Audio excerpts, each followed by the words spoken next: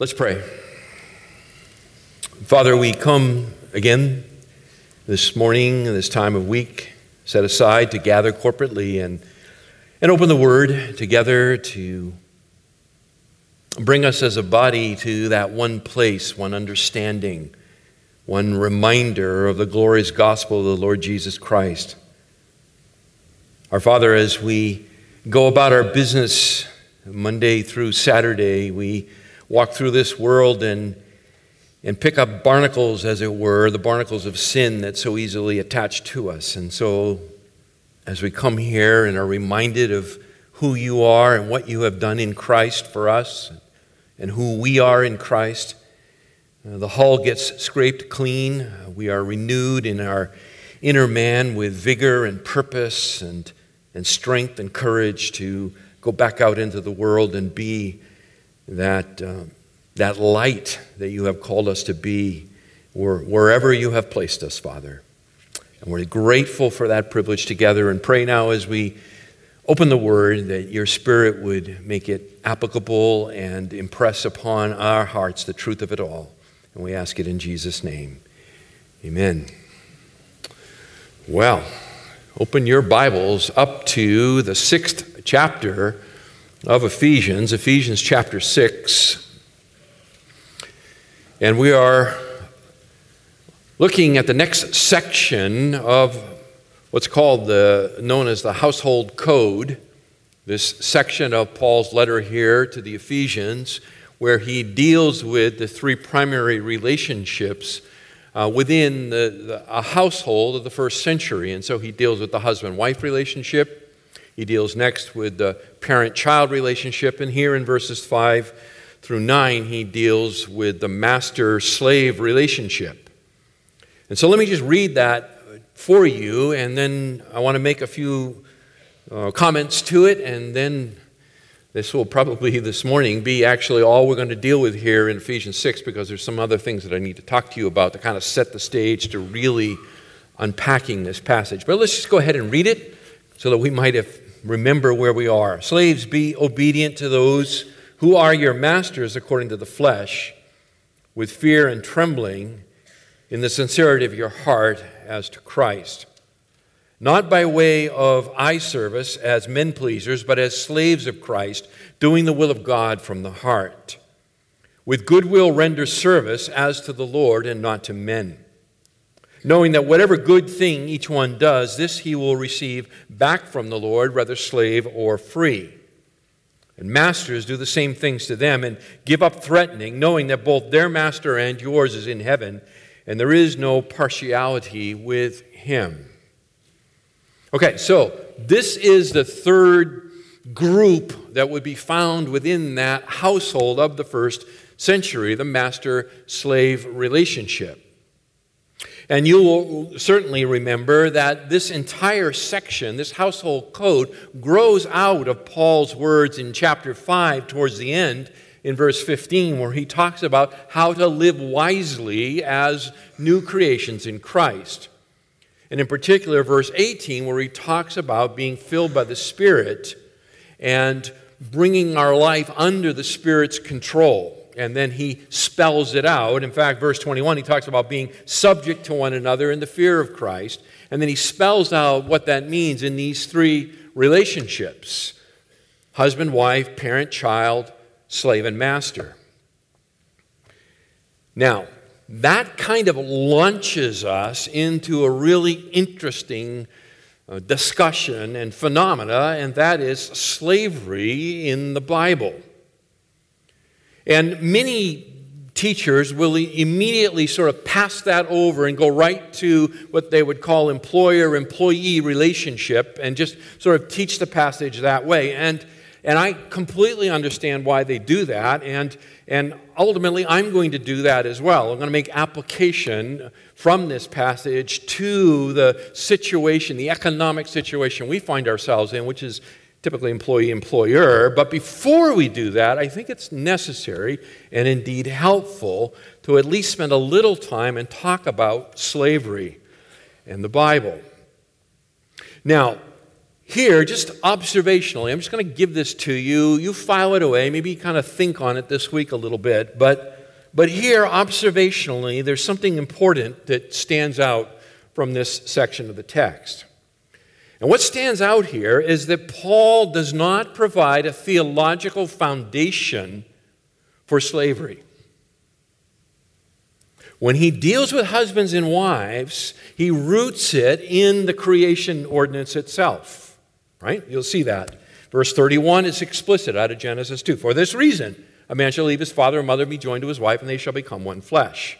He relates it to the husband loving his wife as Christ loved the church, wives to be submissive to your husbands as the church is to Christ, and so forth. So it's very theologically rooted. And what that means is it's transcendental.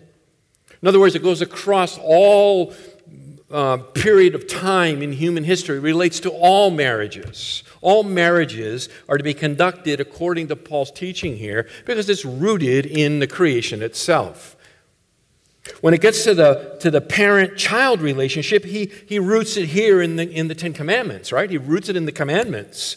And so, it is theologically rooted. In other words, it creates obligations and responsibilities that transcend time, culture, and all of the various aspects of that.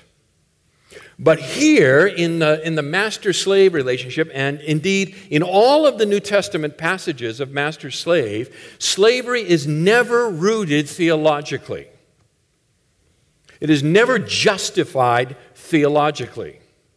And that's an important observation to make, I think, because we're going to talk about slavery, and the Bible is going to regulate slavery, and it's going to prescribe the ways for slaves how a Christian slave is supposed to operate, and it's going to talk about how a Christian master is to operate, and so forth. But it does not provide the theological foundation or lift for slavery. Okay? So file that away. The Bible says, people will ask me, well, how come the New Testament doesn't condemn slavery? Why don't they just come out and condemn it and just say that it's evil, because it is? We'll get to that. Okay? Hang on to that question. We will get to it, but not this morning. All right. I'm done with Ephesians 6 for the morning. Okay? But I'm not ready to sit down. Because I do want to address the topic of slavery with you this morning. This cannot be comprehensive. I do not have enough time, nor do I have enough understanding of the topic myself to in any way say that this is going to be comprehensive. But I have spent some time with it, and I think there's some important observations and understandings that we need to have in our minds as we come back to this topic here in Ephesians 6, okay?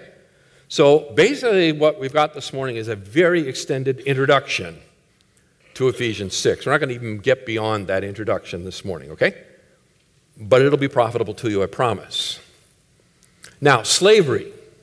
Slavery has been a part of the human experience for millennia. It is part of the human experience, and it has been for thousands of years. It is one expression of the darkness and wickedness of the human heart. It manifests itself in one human enslaving another. Now, our own nation has a very dark history with slavery, African slavery.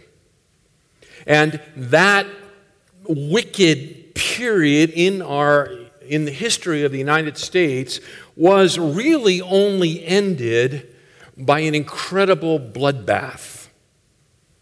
It was washed from this nation at the cost of the lives of 620,000 men and boys, at a time when this nation had a much smaller population than it does today. So understand this. There was virtually no part of this nation unscathed by the bloodbath that brought the end to African slavery in America. It is a very dark chapter in our history. But as we come now to ancient slavery, and that's where I want to go with you. We come to ancient slavery. It's different than African slavery in American history of the 19th century. And so I want to educate you and examine with you what the Word of God has to say about slavery in a time and in a day and an age that is far removed from anything we know, anything we have any experience with, anything that any of our ancestors have any experience with. So let me begin with what I'm calling slavery in the ancient world. Okay? Slavery in the ancient world. In antiquity, most slaves were brought into slavery by one of four means, principally. Okay? One of four ways a person became a slave. Number one, it was by being a prisoner of war. By being a prisoner of war. If you were captured in war, you became a slave. Okay? So you entered into slavery by being captive in war. Secondly, the second way you were brought into slavery, and most people brought into slavery, is that you were born into slavery. You were born to slave parents, and thus you yourself were a slave. The third common way in which one entered into slavery was that you were sold into slavery to pay off a debt, to pay off a financial obligation. It might be your obligation, and you might sell yourself into slavery, or you might actually sell your children into slavery to retire a debt. But that is another means and mechanism by which, in antiquity, people entered into slavery. It was to pay off a debt. The fourth way that people entered into slavery is that they were kidnapped by slave traders. Okay, they were kidnapped by slave traders. Now, I want to talk to you about this in just a little bit more here in a minute, but I want you to know that the first three means, prisoner of war, born into slavery, or sold to pay off a debt, are not condemned in the Old Testament. Those three means are not condemned. They are regulated, they are not condemned. This fourth means was severely condemned in both Old and New Testament. Okay? So being kidnapped into slavery by slave traders, which is the origin of African slavery in America, is very severely criticized by God, condemned by God. So I want you to go with me to the Old Testament and go to Deuteronomy. Deuteronomy 24. We're going to be here in the Old Testament for a little while, okay? So limber up those pages. Okay? We'll be primarily in Exodus and Deuteronomy. So Deuteronomy 24 and verse 7. Deuteronomy 24, verse 7. If a man is caught kidnapping any of his countrymen of the sons of Israel, and he deals with him violently or sells him, then that thief shall die. So you shall purge the evil from among you. Also, Exodus 21 and verse 16.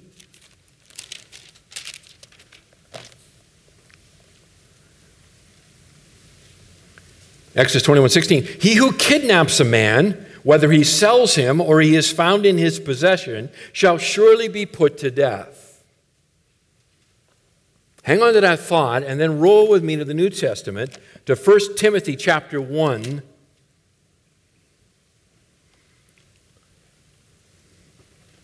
1 Timothy chapter 1, pick it up in verse 8 for context.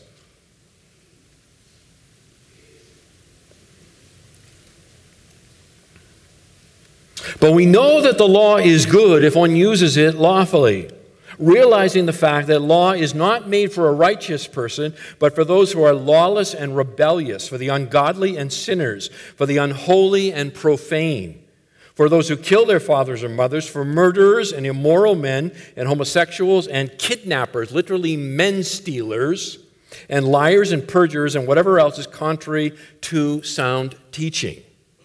Okay, so Paul includes in the category here of the despicable wickedness of humanity that of kidnapping or stealing men for the purpose of enslaving them. All right, so you know the mind of God with regard to this. In the Old Testament, it was the death penalty, and in the New Testament, it's severely condemned. Okay, so that kind of slavery, although it was practiced, was very much an abomination to God. Now, back again to your Old Testament. And let's talk a little bit about slavery in Israelite society. Now remember, we're talking almost 3,500 years ago. Okay, so we are talking a long time ago in a land far, far away. All right? This is beyond our experience. We don't know anything about this from any kind of personal experience. And it's easy to come to the text with our highfalutin ideas and look down on what has gone before us. But be very careful. He who lives in glass houses should not throw stones, okay? And there is much in our society that is very enslaving, if one takes a little time to think about it. But that's another sermon, another time. So let's talk about slavery in Israelite society. This world, 3,500 years ago, was a brutal place. Newsflash, still is. It was a brutal world, and yet compassion was to be the ruling virtue of Israelite society.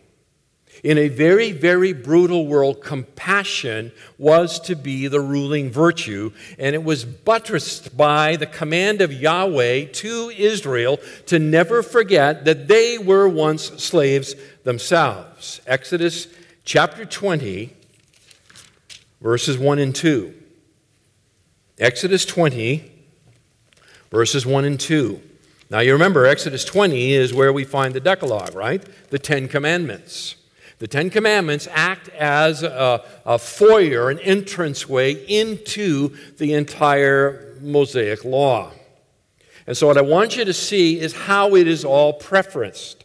How the law of God is prefaced here, and it is prefaced by a compassion that is rooted in the reality that Israel was to never, ever, ever, ever, ever forget that they once were slaves themselves. Verse 1, chapter 20 of Exodus. And then God spoke all these words, saying, I am the Lord your God, who brought you out of the land of Egypt, out of the house of slavery. And he will say that to them over and over and over again. Okay? Now, with that reality, recognizing that they lived in a world of slavery, in which people were brought into slavery according to those means and methods that I spoke of here just a couple of minutes ago, let's make some observations. Okay? Observations that buttress the reality that God wanted the nation to deal compassionately with slaves. That compassion was the ruling foundational motif of how they were interact in their time, in their culture, in their place with the topic of slavery. So, Exodus 21, verse 32.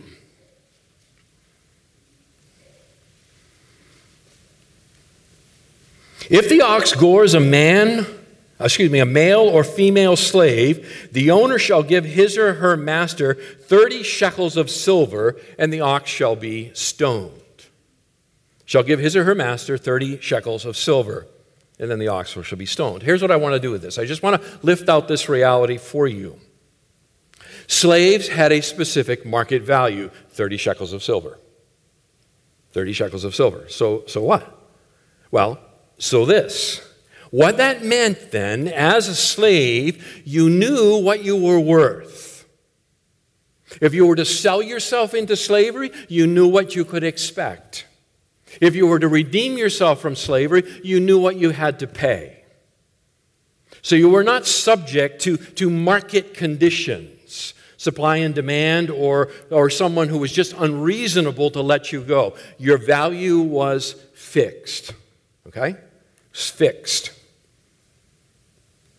Now, you can mark this down, check it out on your own. Someone may think of this, but over in Leviticus chapter 27, verse 3, it talks there about one who makes a vow, and it has various fixed values associated with the vow, and it speaks of a free Israelite male at 50 shekels, and all that's about is, hey, if you want to make a vow to commit yourself to the permanent service of the Lord as a free will offering, what that said is, this is how much money that equated to. And so you would give that financial gift in lieu of your own life, okay?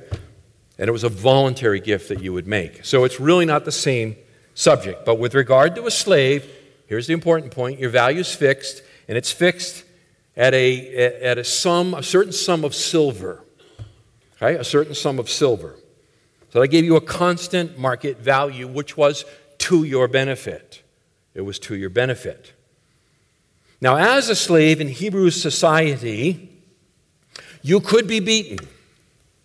You could be beaten, but you could not be killed. But you could not be killed. So, Exodus 21, verses 20 and 21. If a man strikes his male or female slave with a rod, and he dies at his hand, he, that is the man who struck him, shall be punished. If, however, he, that is the slave, survives a day or two, no vengeance shall be taken, for he is his property. Okay? So, as a master in Israelite society, you could not kill your slaves. That is very different from the rest of the ancient world. Okay? You could punish them corporally, but you could not kill them. You could not kill them. Why? Because they bear the image of God. They bear the image of God. Beyond that, slide over a little further in the chapter here, verses 26 and 27. If a man strikes the eye of his male or female slave and destroys it, he shall let him go free on account of his eye. And if he knocks out a tooth of his male or female slave, he shall let him go free on account of his tooth. So, you could beat your slave in the sense that you could bring to bear corporal punishment, but you could not kill them, nor could you permanently injure them or maim them.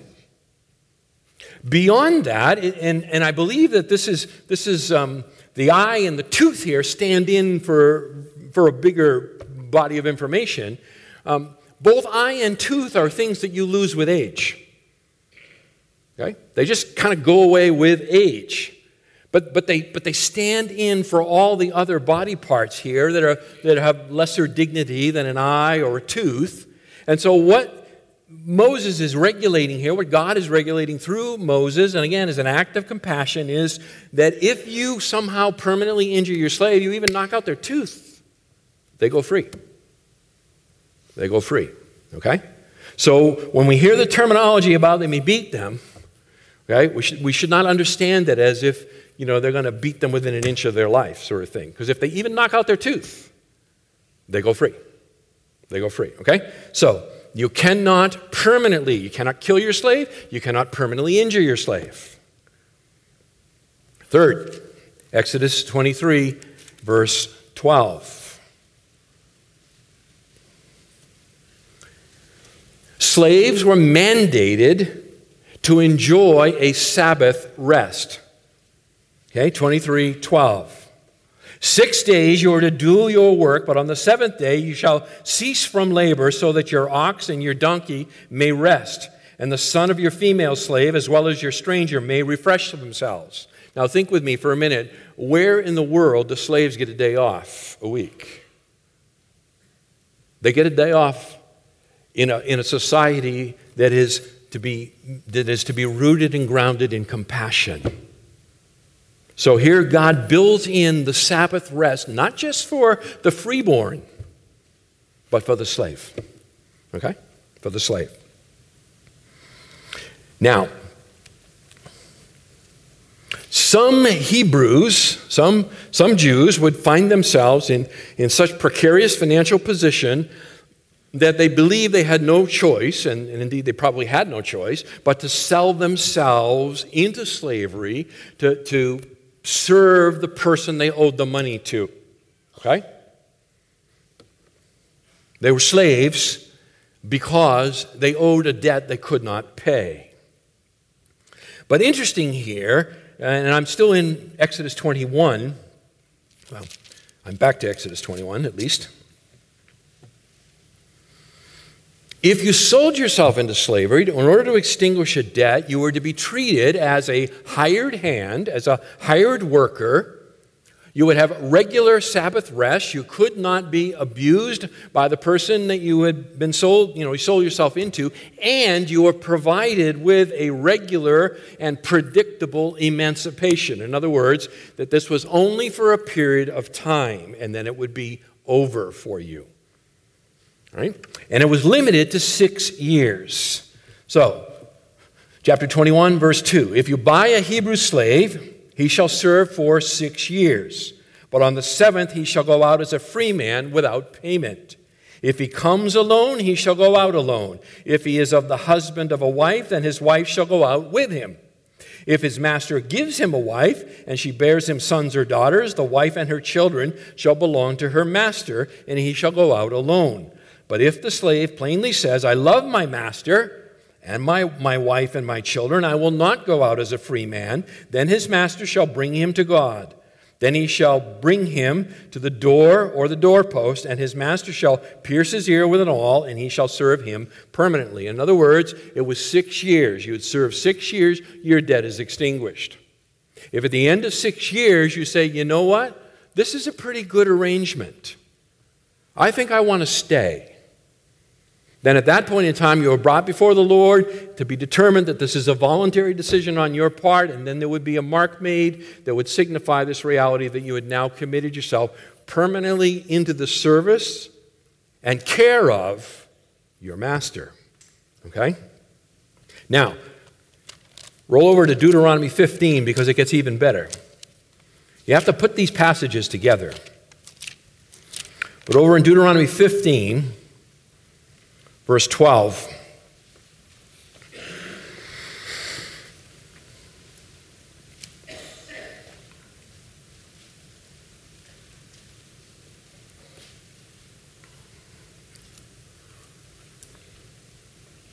If your kinsman, a Hebrew man or woman, is sold to you, then he shall serve you 6 years.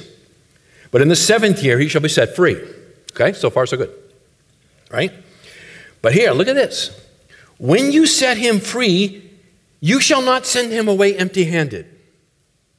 You shall furnish him liberally from your flock, and from your threshing floor, and from your wine vat. You shall give to him as the Lord your God has blessed you. You shall remember that you were a slave in the land of Egypt. There it is again. And the Lord your God redeemed you. Therefore I command you this today. It shall come about, if he says to you, I will not go out from you, because he loves you, and your household, since he fares well with you, then you shall take an awl and pierce it through his ear into the door, and he shall be your servant forever. Also you shall do likewise to your maidservant. It shall not seem hard to you when you set him free, for he has given you 6 years with double the service of a hired man. So the Lord your God will bless you in whatever you do. Now, double the service of a hired man, we're not sure exactly what that means. Perhaps it's just a reference to the 24/7 service that a slave would provide versus someone that you merely hired from sunup to sundown. Okay, possible. But here's the point. At the end of the 6 years, the debt is extinguished. The man goes free. But when he goes free, you have to set him up financially so that he can get a start again in life. Otherwise, what's going to happen to him? He's going to end up right back in the same predicament. You're going to set him free. He's a free man, but he's got nothing, and he's going to immediately end up in the same kind of predicament that put him into slavery in the first place. So you are giving him, your compassion is, not only is the debt extinguished in exchange for his service, but you now charitably, generously give to this man and give him another start in life. Okay? That is way different than how any other nation treated their slaves of the ancient world. Okay? When you're done working here, we're going to set you up in life. Okay? You got a pension of sorts. So, in ancient Israel, God did not abolish slavery, but he very carefully regulated it in order to prevent its worst abuses.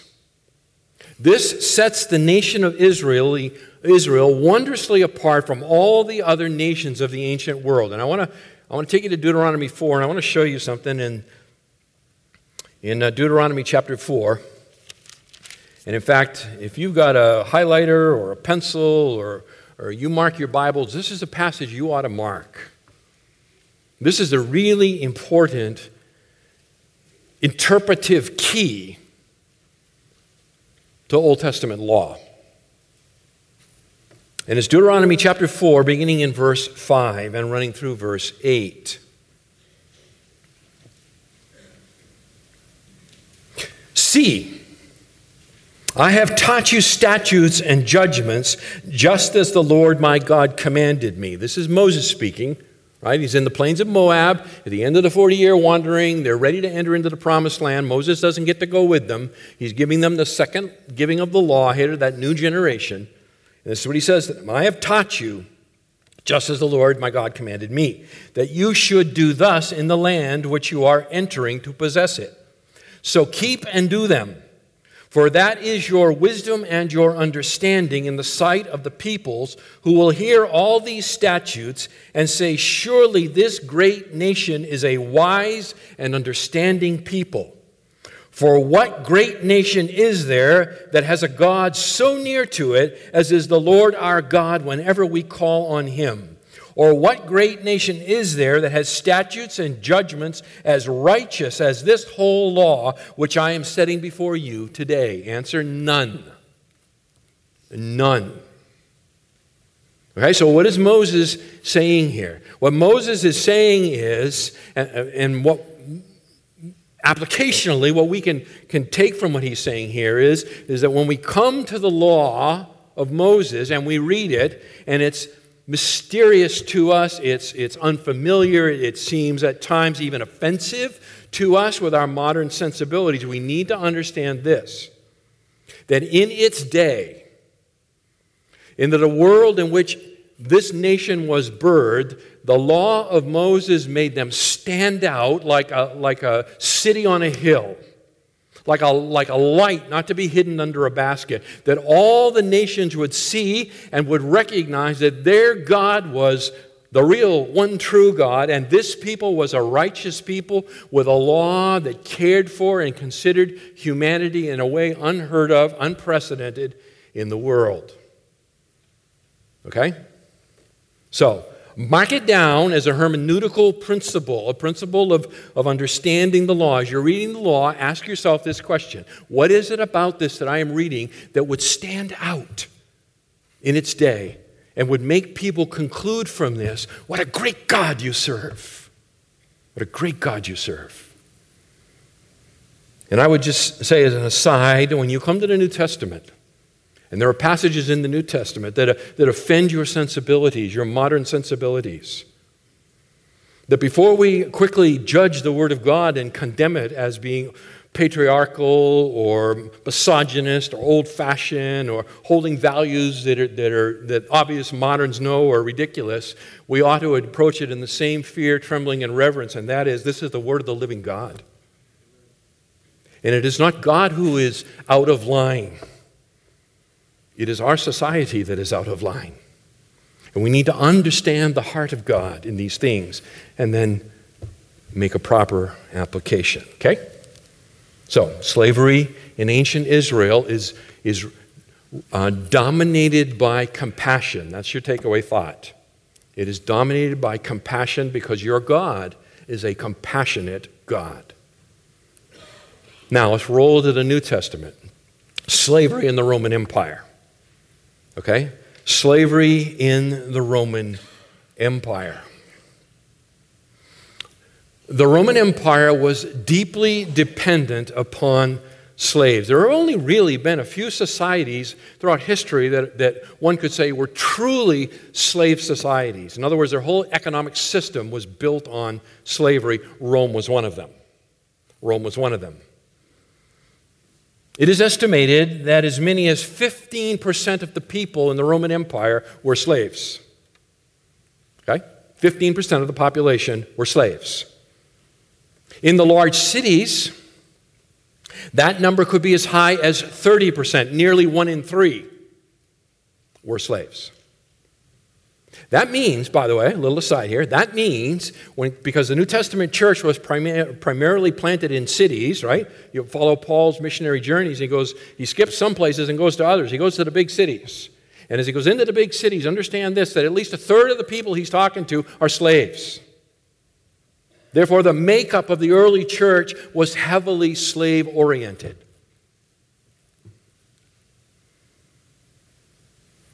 Now, by the end of Rome's wars of conquest, by which she captured many, many slaves, so by the time the empire had spread out, slaves were primarily not brought in any longer by becoming military captives. They were brought in by being born in slavery. They were bred, as it were. Okay, so that's how Rome maintained its slave population, was through live births. Now, the slaves who lived in the big cities or lived on the large farms or estates of the very wealthy occupied virtually every station in life. Okay?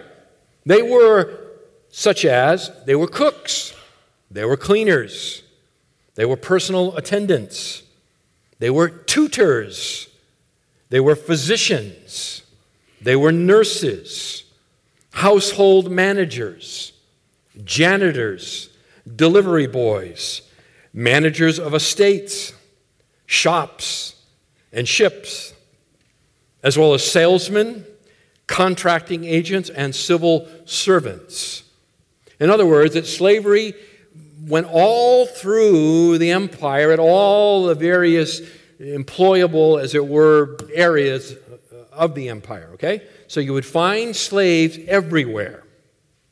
Everywhere. You could be a freeborn man and end up working for a slave. Other slaves, those that were still generally came into slavery by being taken as prisoners of war, went to the Colosseum. Okay, so if you fought against Rome, your fate was the Colosseum or the mines. You would be sent to the mines, and in both cases, that was the equivalent of a death sentence. Okay? So if you raised arms, you took up arms against Rome, you would be enslaved, and you would either go into the Colosseum or you would go off to the mines. All right? But if, other than that, then you could occupy all kinds of strata of society. You might be the guy who teaches your master's kids as their tutor. Or you might be the physician that took care of your master's health. Now, Roman law was very explicit about how the slave structure was to operate, and so let me give you a little of that here. A slave in Rome was considered property. They were considered property, and thus they could not contract a legal marriage. In other words, you could not get married legally as a slave without the permission of your master. The standard Latin term for a farm slave was instrumentum vocalis, which would translate as a talking tool. Okay? They would be referred to as a talking tool. A slave could not represent themselves in a court of law. So they could not go into a court of law and represent themselves. A slave could not inherit. A slave could not inherit. And if, as a slave, you were convicted of a crime, you would generally be subjected to a much more severe punishment than your owner would be for the identical crime. On the other hand, life for a freeborn peasant was a very difficult hand-to-mouth existence. Okay? If you were a freeborn peasant, it was a hard way of life. you lacked economic security. There were no safety nets. Okay? But as a slave, you would be provided with food, clothing, shelter. Okay? And again, we need to put ourselves into that day and age where understand that if you might be free, but you could starve to death as a free person. And many did.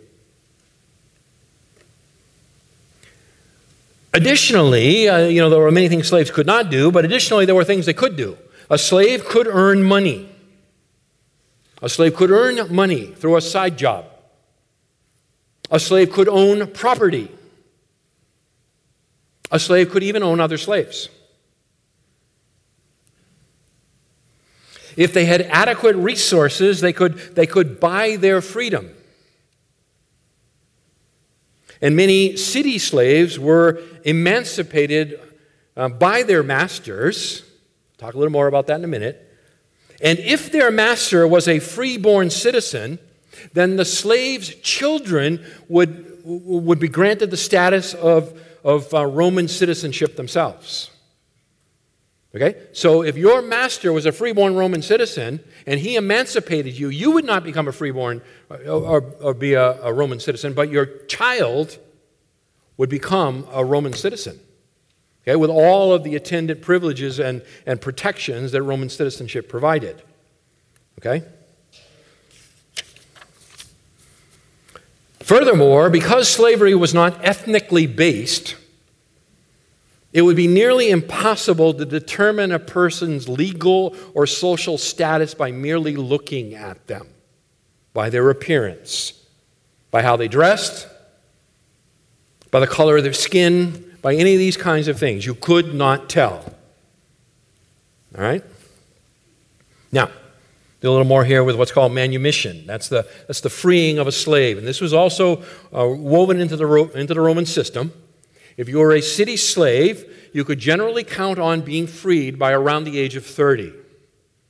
Okay, so sometime around the age of 30, if you were, kind of born into the system, by around the age of 30, you could generally count, if you were a city slave, on being emancipated. Okay? If you were a farm slave, you were generally a slave the rest of your life. This was sort of a city slave privilege. It was not uncommon for a wealthy slave owner, upon his death, to provide in his will for the release of a large portion, sometimes all, of his household slaves when he died. Beyond that, a slave could purchase their own freedom, as I said, through the accumulation of earnings from a side business. So you could have a side business. Some slaves were well treated, and some were abused. Some were well treated, some were abused. Go with me to 1 Peter 2. Another slave passage where Peter picks up the question of the abused slave.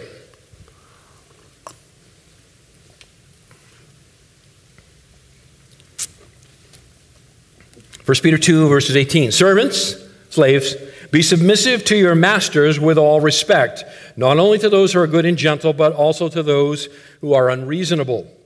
For this finds favor if, for the sake of conscience towards God, a person bears up unto sorrows when suffering unjustly. For what credit is there if, when you sin and are harshly treated, you endure it with patience? But if, when you do what is right and suffer for it, you patiently endure it, this finds favor with God. For you have been called for this purpose, since Christ also suffered for you, leaving you an example for you to follow in his steps. So there, certainly within the Roman slave system, you might be well treated and you might not be. So, despite the economic and social stability that this system that had been going on for centuries provided, it was still ultimately based upon the threats of violence and coercion. Okay? And all slavery, at its core, I think, inhabits that reality, that it uses violence and coercion to keep it all together. Even the first century Roman philosopher Seneca recognized that at the core of slavery was violence and coercion, and he implored his fellow slave owners to control their anger. Okay, to control their anger. Do not abuse your slaves.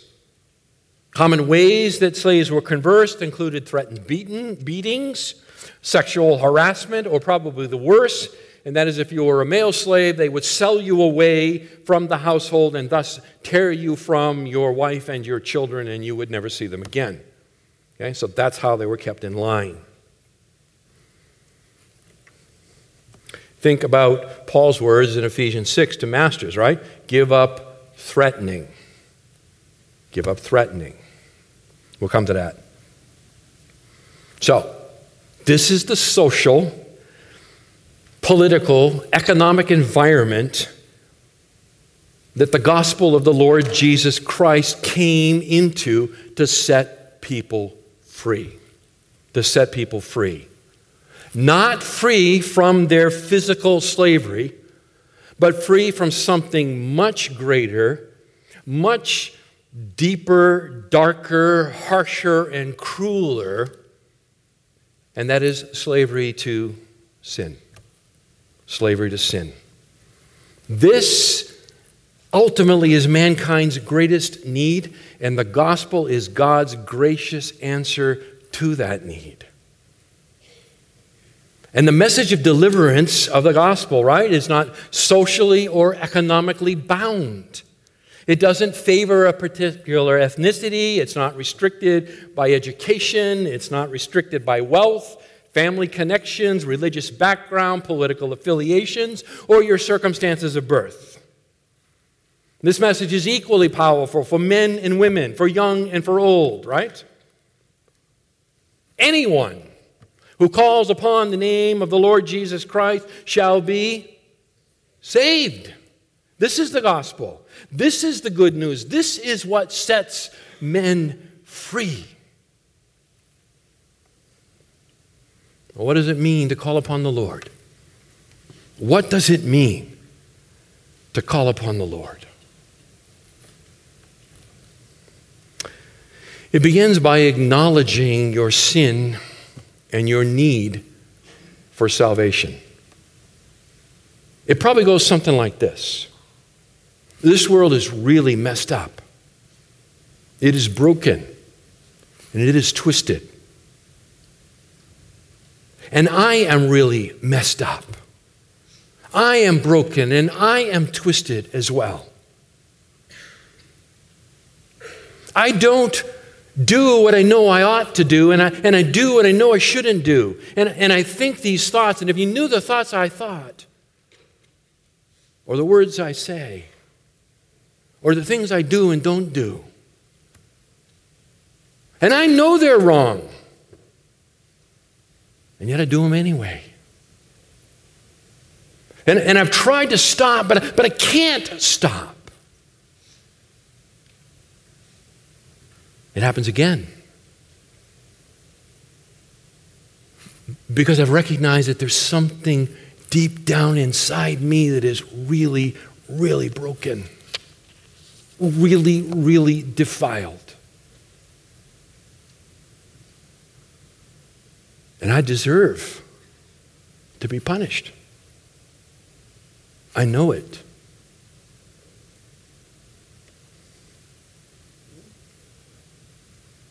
But I also know that the Lord Jesus Christ, God's own Son, came into this world.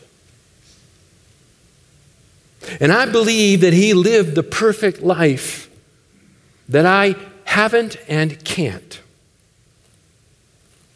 And He did it on my behalf.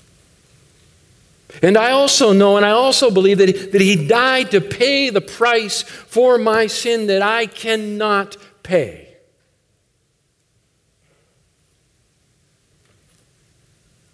And that He rose from the dead on the third day to demonstrate that He conquered death and sin. And it vindicates all that He said about who He is and what He came to do and His very power over life, death, and sin.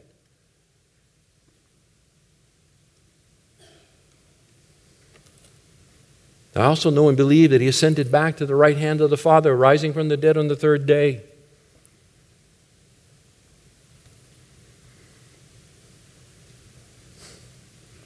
And I know that he sits at the right hand of God, interceding on behalf of his people, then I'm not alone.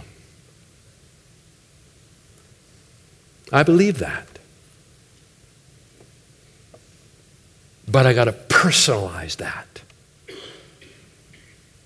I can't just believe it's true in an objective, third party, it's out there kind of way. I need to recognize that he did it for me. That he bore my sin. That he died in my place. That he rose for my justification. That he intercedes for me. If I will call out in faith upon God to count my sin to Jesus and Jesus' righteousness to me, if I will say, save me.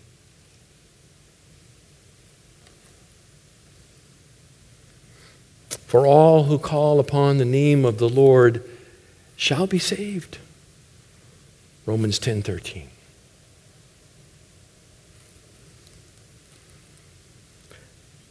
See, beloved, physical slavery is an awful thing. Praise God that we don't know it. Praise God that we don't fear it. But physical slavery, bad as it is, wicked as it is, pales in comparison to the true slavery of sin. And what the New Testament would say to you is, yes, you may spend the rest of your life in bondage physically, but Christ has set you free. And you better believe that that message went ripped across the Roman Empire, in which a third of the population of the big cities were slaves. And Christianity sprang to life. And if you're that slave of sin here this morning, and you may well be. You might have a 6-figure bank account. You might be living in a big, gigantic house. All the possessions that the world could offer. And yet you are very much a slave. Christ will set you free. Christ will set you free. Call out to him. Let's pray.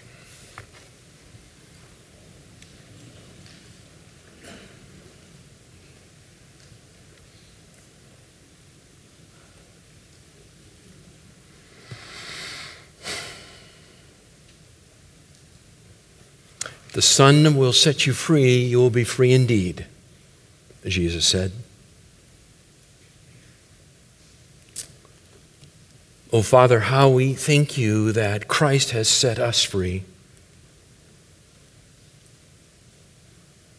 And that there were no preconditions with regard to our economic or social or educational or parental achievements or inheritances.